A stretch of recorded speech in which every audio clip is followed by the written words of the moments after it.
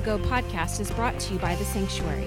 For more information, please visit www.thesanctuarychurch.com. This series is called Living Faithfully, and how we're learning how to stay true to the Lord, living as devoted disciples in a culture and a context that isn't friendly to our biblical worldview. That's a problem. We're living in this world right now that's kind of antagonistic toward the morals and values, beliefs, and principles that are found in the Bible. Today, we live in this context that's really dark.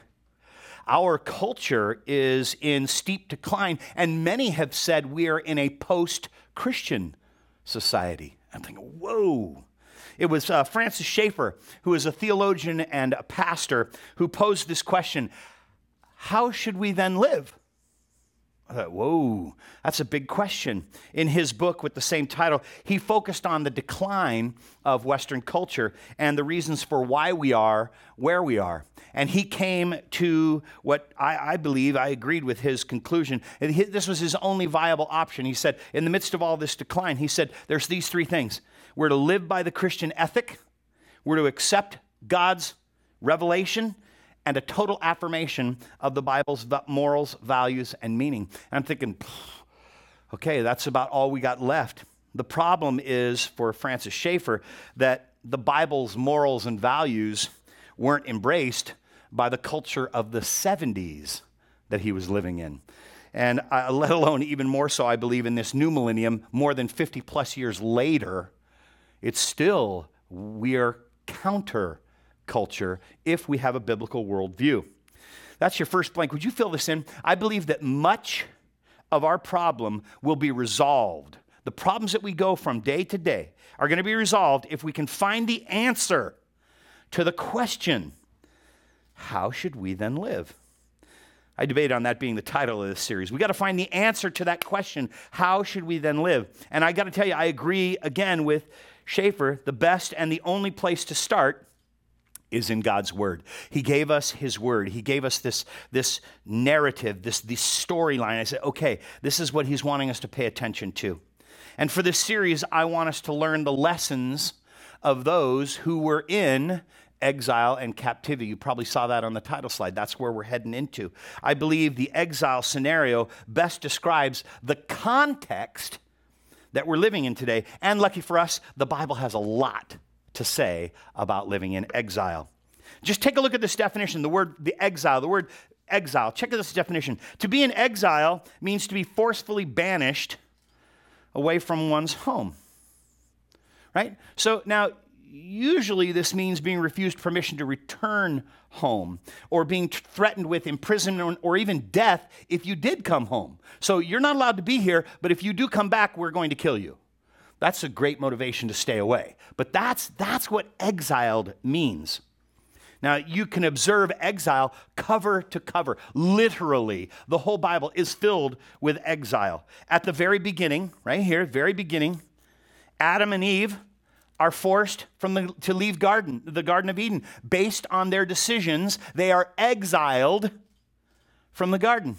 Way back over here. John is exiled on the island of Patmos. Why? Because of his testimony, because of his preaching. He's been exiled. So there it is. And then, again, in the maps, you'll find exile as well, because that's when they were exiled there. And in Babylon, it's all there. The beautiful part is it's on all the pages in between, too. You will find exile everywhere. It's just everywhere, if you have eyes to see. And so I'm hoping in this series to open our eyes and say, oh, I got to put on a different pair of lenses. Oh, wow, it is everywhere. You'll see it. Let me just give you a few examples. Abraham, he is exiled from his relatives and native country to a land that Yahweh is going to show him. Right? This is the beginning of a covenant I'm going to get to a little bit later.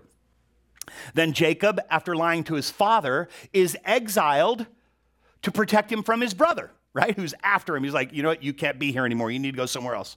Joseph, he spends decades exiled. He's been sold into slavery. He's thrown into prison. He's living in Egypt.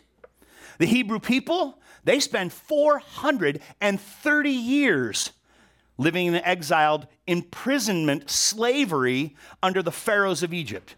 Moses never lived outside of exile, never had a place I call home. Moses was always in exile, and I want you to understand this. Listen, all of that happened, and I haven't even left the first book of the Bible yet. That's just Genesis. The people living in exile, and it's page after page after page. You get into the New Testament, and you know where it starts? Jesus living in exile. Jesus is no longer at home in the heavens, but he comes to earth, and he's exiled here for 33 plus years. But then you continue on in the New Testament. Just think about it for a minute. Almost the entire book of Acts is about the persecution and the scattering of the followers of Jesus living in exile. Not at home because of the persecution and killing. Things that are going on, they're dispersed. The majority of the New Testament letters are all written in the context of exile. From jail cells to foreign lands, the people of God, listen to me, are away from the place they belong. This isn't my home. And it's not just the Jews of the Old Testament. It's not just the Christians of the New Testament. Lots of people are living in exile today in this present testament. At the turn of the century, Adolf Hitler hunted down the Jews who were exiled and scattered all over Europe. He went after them. There are Christians today all around the globe forced from their homes and living in exile. None of that takes into account those that we have relationally exiled. We've done it, right? As a punishment for their actions. We don't talk to our parents, our siblings, our neighbors, friends, for a variety of reasons. Betrayal, abuse, gossip. I don't talk to them anymore. We have a phrase for it, right? They are dead to me, right? That they are exiled. Some of us are living and suffering in self-imposed exile. I just can't go back to that place. Even our children learn early on. Our children learn about living in exile. You ready? You're in timeout. You're grounded. Go to your room. That's exile. You have been separated from the normal movement. This is all exile. My number one prayer for the church is on behalf of the exiles, the wanderers, the prodigals, the nomads, to be gathered from the north, the south, the east, and west, to speak to them all, to those that have been separated and cut off. Come back home. That's my prayer. Well, we're going to unpack for the next several weeks a specific exile known as the captivity. Now, the captivity is a wild one because it's pretty lengthy. All right, 70 years that's happening, and we'll get into it throughout the series. But take a look at the definition for the word captivity. This is a definition. Captivity is about being confined. You're in a particular space, prevented from leaving, moving freely. And I love the dictionary. Even the dictionary gives the additional note, short for the Babylonian captivity. That's in the dictionary. Captivity is short for the Babylonian captivity. Now, we know captivity on a regular basis. Animals are held captivity as pets, in zoos, as livestock. We know that criminals experience captivity. They are imprisoned, unable to move about society. This is all captivity. Right now, many of us are being held captive by all sorts of things for all sorts of reasons. And yet Jesus said this, I want you to hear me. I have come to set the captive free. I have come to set the oppressed free. It's Jesus who wants to restore our hope for something better than this. Fill this in. It's not just the church gathered that wins the world, but the church scattered that shows the beauty of Jesus to a world that is short on hope. How is it that we can be scattered, and we are scattered in these days? How is it we can be scattered and yet filled with hope? We have to have our focus on the right things. And if there was ever a season in the Western church where we have felt scattered, it is right now. Now, before I continue, I can hear it already. Some are responding with, but I'm not in exile. Well, just take it in a very harmless exile. We're in quarantine. We're not able to see each other. We're cut off from our normal movements. Maybe we're not in a physical exile, but have you ever thought about exile spiritually? Look at how the Bible frames our lives. I'm just going to run through these scriptures here. Here's what Jesus said in John 15:19. The world would love you as one of its own if you belong to it, but you're no longer part of the world. I chose you to come out of the world, so it hates you. You hear that? And then Peter, he writes this encouragement. Dear friends, I'm warning you as temporary residents and foreigners. Oh, yeah. Keep away from the worldly desires that wage war against your very souls. Be careful to live properly among your unbelieving neighbors. Listen to this, because if they accuse you of doing wrong, watch, they're going to see your honorable behavior, and they're going to give honor to God when he judges the world. Oh, bottom line is this, the world is not our home. Look at the way Paul says it in Philippians 3. He says, we are citizens of heaven, where the Lord Jesus Christ lives. Jesus is no longer exiled to the planet. He went home. And we are eagerly waiting for him to return as our Savior and take us home. Oh, we understand our responsibility while we're here, though. God gave us the task. He gave us the message of reconciling people. Here's what Paul said in 2 Corinthians 5:20. We are Christ's ambassadors. An ambassador is someone who doesn't live where they're from. They're a representative from somewhere else. God is making his appeal through us ambassadors. We speak for Christ when we plead. Here's my prayer to all the exiles, prodigals, nomads, right? Come back to God. Oh, where can we see how God teaches us? Where's the place in the Word where we learn how to live as temporary residents, as aliens, as foreigners, as ambassadors? Rather than looking at the New Testament, as is often, I think we just kind of look to the New Testament. I like to read about Jesus. Rather than look at the New Testament writings to discover on the answer to the question, how should we then live? In this series, we're going to look together at the Babylonian exile, the captivity of the people of Israel. And I want to drill down into the Old Testament, into the instructions that are found in Jeremiah, in Daniel, in Malachi, in Isaiah, in Ezekiel, in Amos. It's these Old Testament exile accounts, and you can fill this in. This is what the early Christians relied on for instructions. As the early Christians were dispersed, they were scattered all over in the New Testament. This is what the early Christians were looking at. They're saying, what did Daniel say we're supposed to do? What did Ezekiel say we're supposed to do? What did Isaiah say we're supposed to do? See, but we have this tendency to stay away from these prophetic books. Well, here's what I want to share. If we're going to remain away from and ignorant of the knowledge and the depth of instruction that's found in these prophetic books, I believe it's to our detriment and to our disadvantage. If we stay away from these prophets, we're like, I just don't get it. I want to learn about Jesus, right? Listen, there is some stuff in here that is directly for us. I think that we stay away from the prophets for a variety of reasons. I think some of it's history.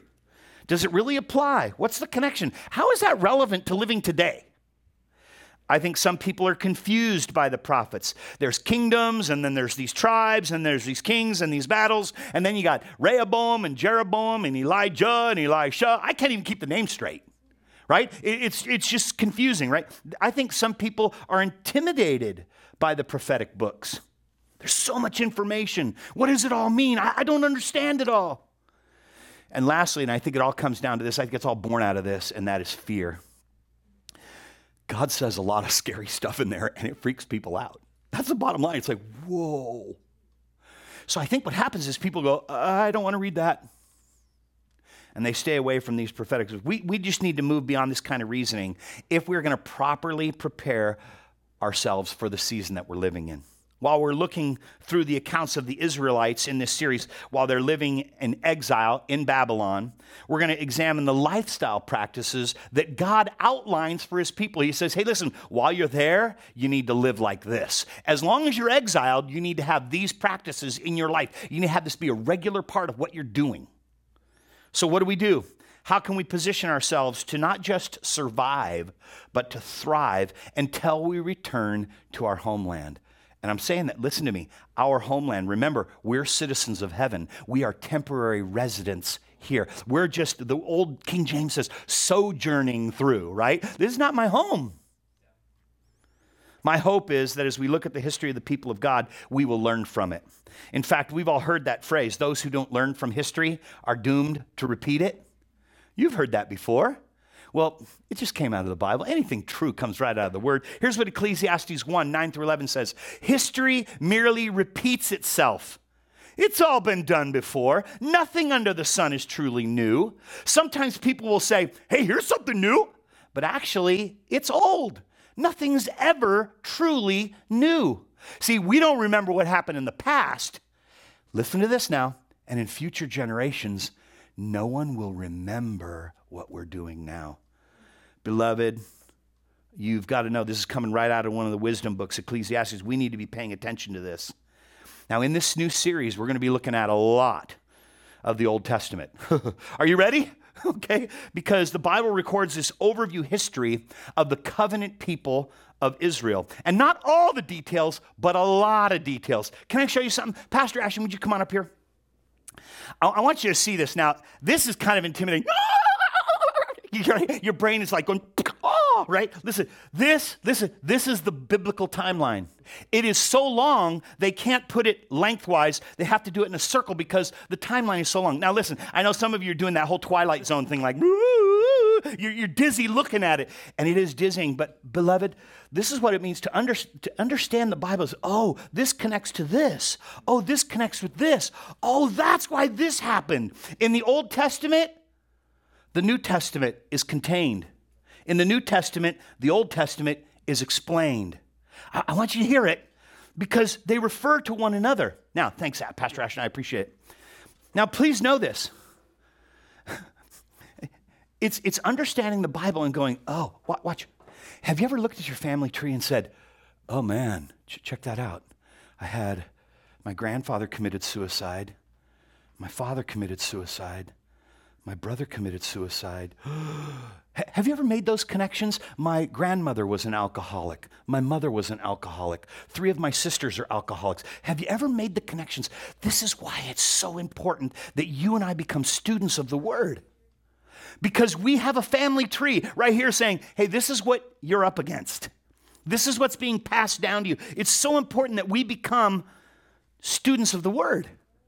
And we take it in day by day. Chapter by chapter, verse by verse, we just begin to look at it. Now, in this series, to start it, I'm going to do a quick historical flyover of that huge chart you just saw, right? So you're like, oh boy, this is your captain speaking. Please fasten your seatbelts, right? Listen, we're going to move. It all starts with the 12 tribes of the Hebrews arriving in the land flowing with milk and honey. 40 years out of that 430 years I was talking about earlier in Genesis, the 430 years way back over here, they get out of Egypt and they land in the land, and they arrive in the land flowing with milk and honey. They're in this covenant relationship spelled out in Deuteronomy 28. God promises this: if you obey me, you're going to thrive under blessings. But the penalty for violating this covenant, you will suffer under curses. This is the way it's spelled out. During the first few hundred years, the Israelites live in the land, right? Promised by God. That's called the promised land, right? They experience a series of ups and downs. They're guided in the beginning by a series of leaders, a system of leaders referred to as judges. You've seen that book, right? And eventually, while Samuel is leading, he's the last of the judges. The people of Israel, we want a king, we want a king, right? Eventually, Samuel goes, okay, well, God's response to, he's going to give you a king. But listen, you get to have a monarchy, but it comes with this warning. Are you ready? You're going to be taxed. You're going to be subjected to abuse at the hands of human kings. You still want it? Yeah, we want a king. I'm like, duh, right? What in the world are they thinking? Their first king is named Saul. He's handsome. He's hasty, right? He gets removed. David comes in. He's made king. Then his son Solomon is made king. Solomon passes away. He dies. He leaves his throne to his son Rehoboam. And he begins his reign emphatically stating that he's going to be an especially oppressive king. I'm like, wow, fully going in saying, well, God said, you're going to suffer, so it's going to be at my hand. Oh, it's amazing. And I got to tell you, by the way, that decision right there, Rehoboam's decision, is a teaching, a lesson deserving of its own teaching. We've got to get into it sometime. It led to Israel's 12 tribes being divided into two competing kingdoms. They have never been together since. Here's the competing kingdoms. Check this out. The larger of the two is the northern kingdom. It keeps the name Israel, and it's got 10 of the tribes. And then the smaller kingdom, which is to the south, has its capital in Jerusalem. That was called Judah, and it's only got 2 tribes. Okay, how's everybody doing? Any oxygen masks drop down? Is everybody okay? Everybody's still breathing, right? It's like, geez Louise, I just moved through a lot of the Old Testament. Okay, let's keep going because there's just a little bit more we got to get through just to get us up to where we need to be to get into this series. The divided kingdom is the beginning of a long history of violating the covenant that God made with his people. Again, starting with Abraham. The sins of the northern kingdom, Israel, right, up to the north, they were pretty blatant. They violated the original covenant that God made with them. They adopt the practices of pagan nations, including child sacrifice. It's like, what, you doing what? You can't do that. God told you not to do that, right? Just that's one of the things the Canaanites who used to live in this promised land, this fertile crescent of the Old Testament in Israel, right? The Canaanites lived there. Well, this is some of the things they did. They said, well, let's keep doing that. It worked for them. Not so good. They were all kicked out. Remember? Come on, you guys. Well, they also copied the Canaanites' practices of sexuality and idol worship. They combined those two things. And while this is happening, the northern kingdom, while all this madness that I just outlined is happening, the northern kingdom has got this great prosperity. It's the most affluent time in the history of Israel. It's at the height of power that we see the depth of arrogance. While you see wealth and luxury, you also see carnality and oppression. Sound familiar at all? In the midst of the greatest time, there's this craziness that's going on as well. The spiritual disgrace and the moral decay of the people is at an all-time low. Amos records it for us. And so God sends the prophets. He sends Elijah and Hosea and Amos and Micah. And he sends these prophets and says, hey, you guys need to repent. And it's always the same, right? It's always the same. No real lasting, oh, we're sorry. Can we get out of trouble, right? I'm sorry. Please don't spank me. And we've all heard that. Right? Whatever I got to do, I got to say I'm sorry so that I can get out of the punishment. That's what happened over and over again. Finally, God's patience runs out. And during the 8th century, he allows them to be taken into captivity by a nation called Assyria. Assyria comes in, and after that, they were scattered. The northern kingdom alone, those 10 tribes are now known as the lost 10 tribes of Israel. There's all over the Middle East. And beloved, listen to me. Those 10 tribes are still, listen to me, scattered all over the Middle East. That is the cause of the chaos for the land of Israel today. We all still claim a promise to that. And so we're living in all these Middle Eastern countries. This is the tribe of this tribe. We own the promised land. We own the promised land. We own the promised land. Everybody still wants that land. That's why the story of Rehoboam and his decision to divide the 2 kingdoms into the 12 tribes, right? It's so important because we're living in his decision. We live in that chaos even today.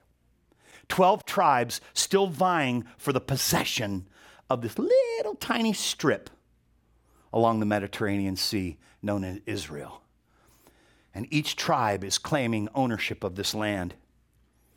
Well, while all this is happening in the northern kingdom, the southern kingdom, remember Judah, it's down here, right, is in total decline. It's just not happening as rapidly as the northern kingdom.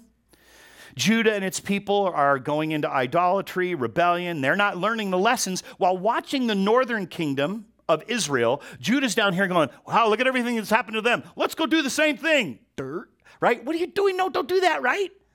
Well, they're threatened by Assyria. Assyria took over the northern kingdom, and so now Assyria says, let's take over that southern kingdom as well. But the king, Hezekiah of Jerusalem, he says, oh, God, help us, help us, help us. God hears his prayer.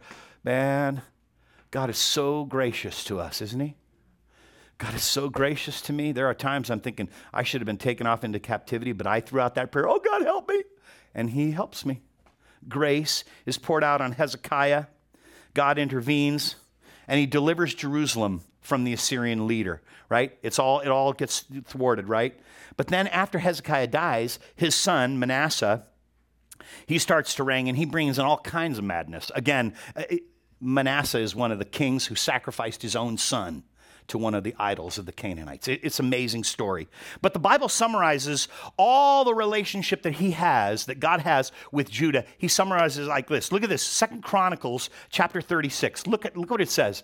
The Lord, the God of their ancestors, repeatedly sent his prophets to warn them because he had compassion on his people and on his temple that's in Jerusalem.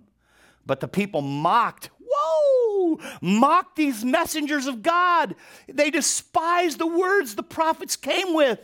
They scoffed at the prophets until the Lord's anger could no longer be restrained and nothing could be done. And you know what happens? The same thing that happened to the northern kingdom. They were carried off into captivity.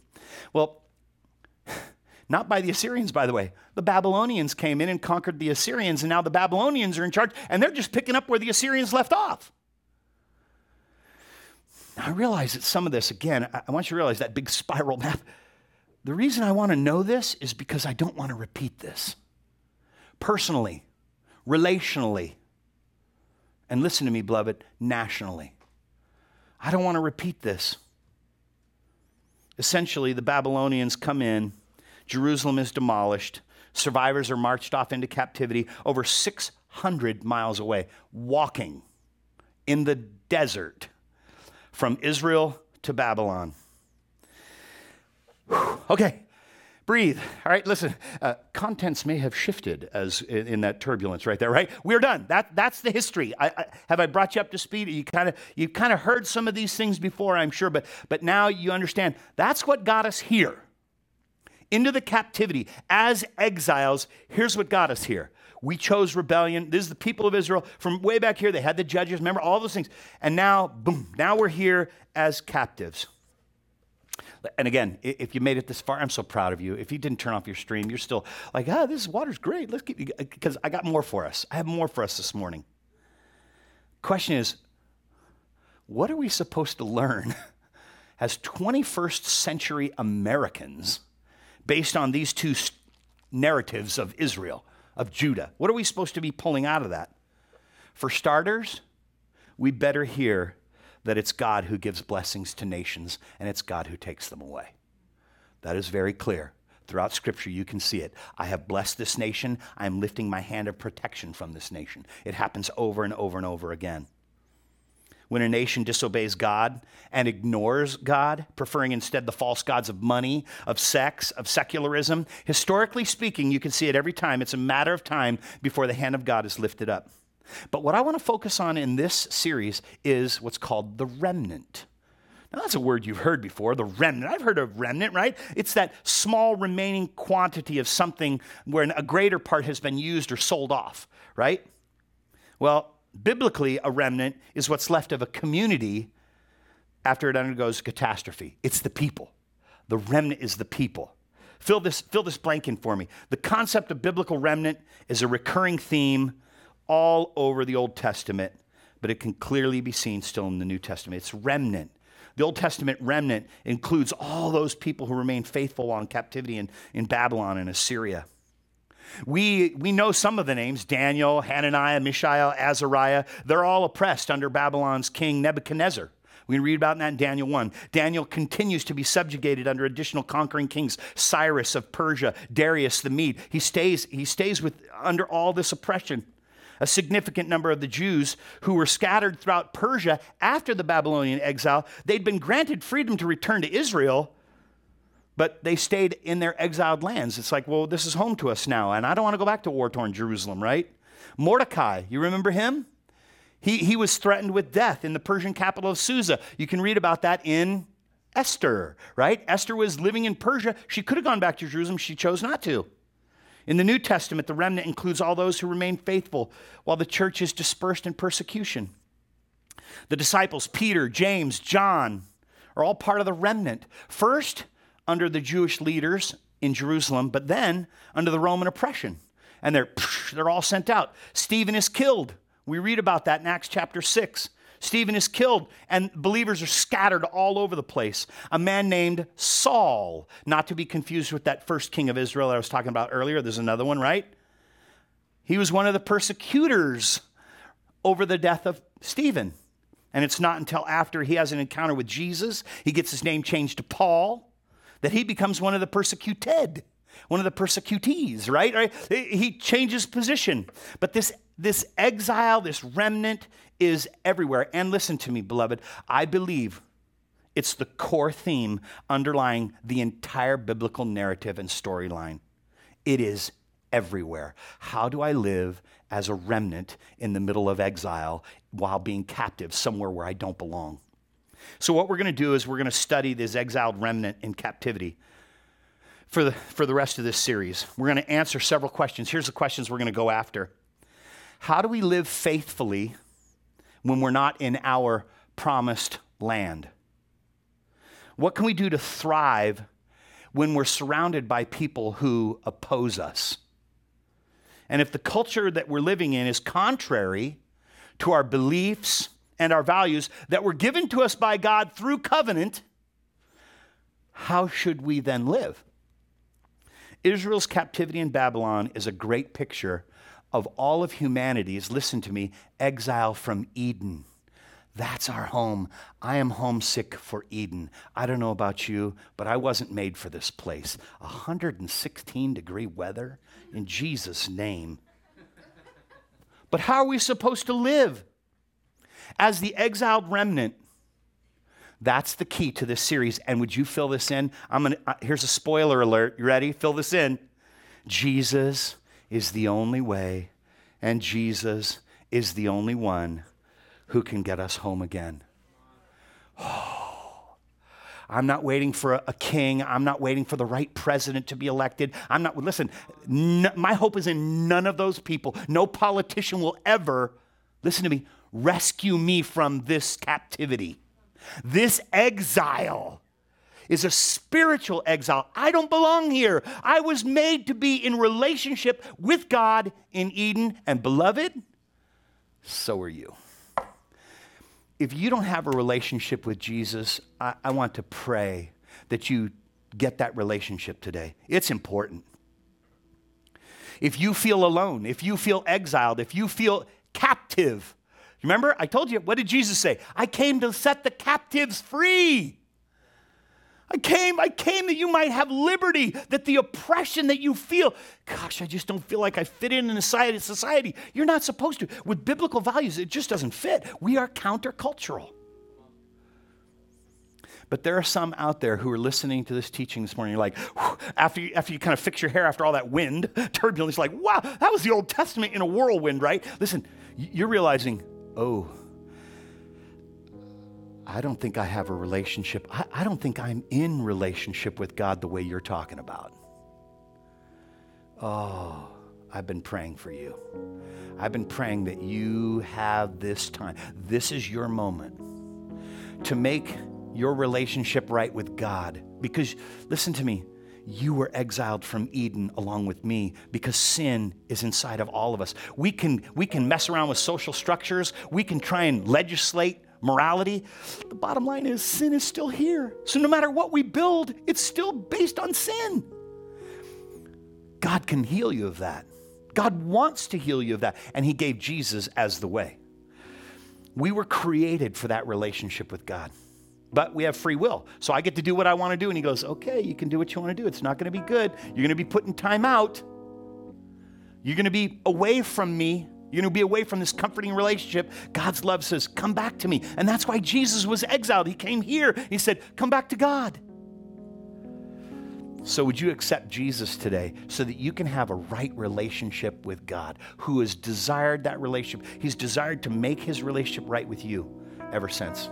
I'm going to pray with you. If that's you and you want to pray with me, listen, I'll do the praying. You just do the agreeing, okay? You say, yeah, that's what I want, Lord, that. Jesus, for those who are hearing me today and they say, oh my gosh, that's what I need. I need covering. I need to be made right. There's this noise inside of me, this constant tearing. I pray, Father God, that those who hear me this morning and they're saying, I want to be made right with God. Today's your day. The Bible says that today's the acceptable day to accept him. Today's the day to make that decision. And so if that's you today, I want you to know I'm agreeing with you. Just agree with me in the prayer that I said. Jesus, come into my life. Restore me. Make me whole. Get my relationship back with God. The sin in my life has come between me and God. My own decisions. Would you set me free from this captivity? In Jesus' name, let it be so.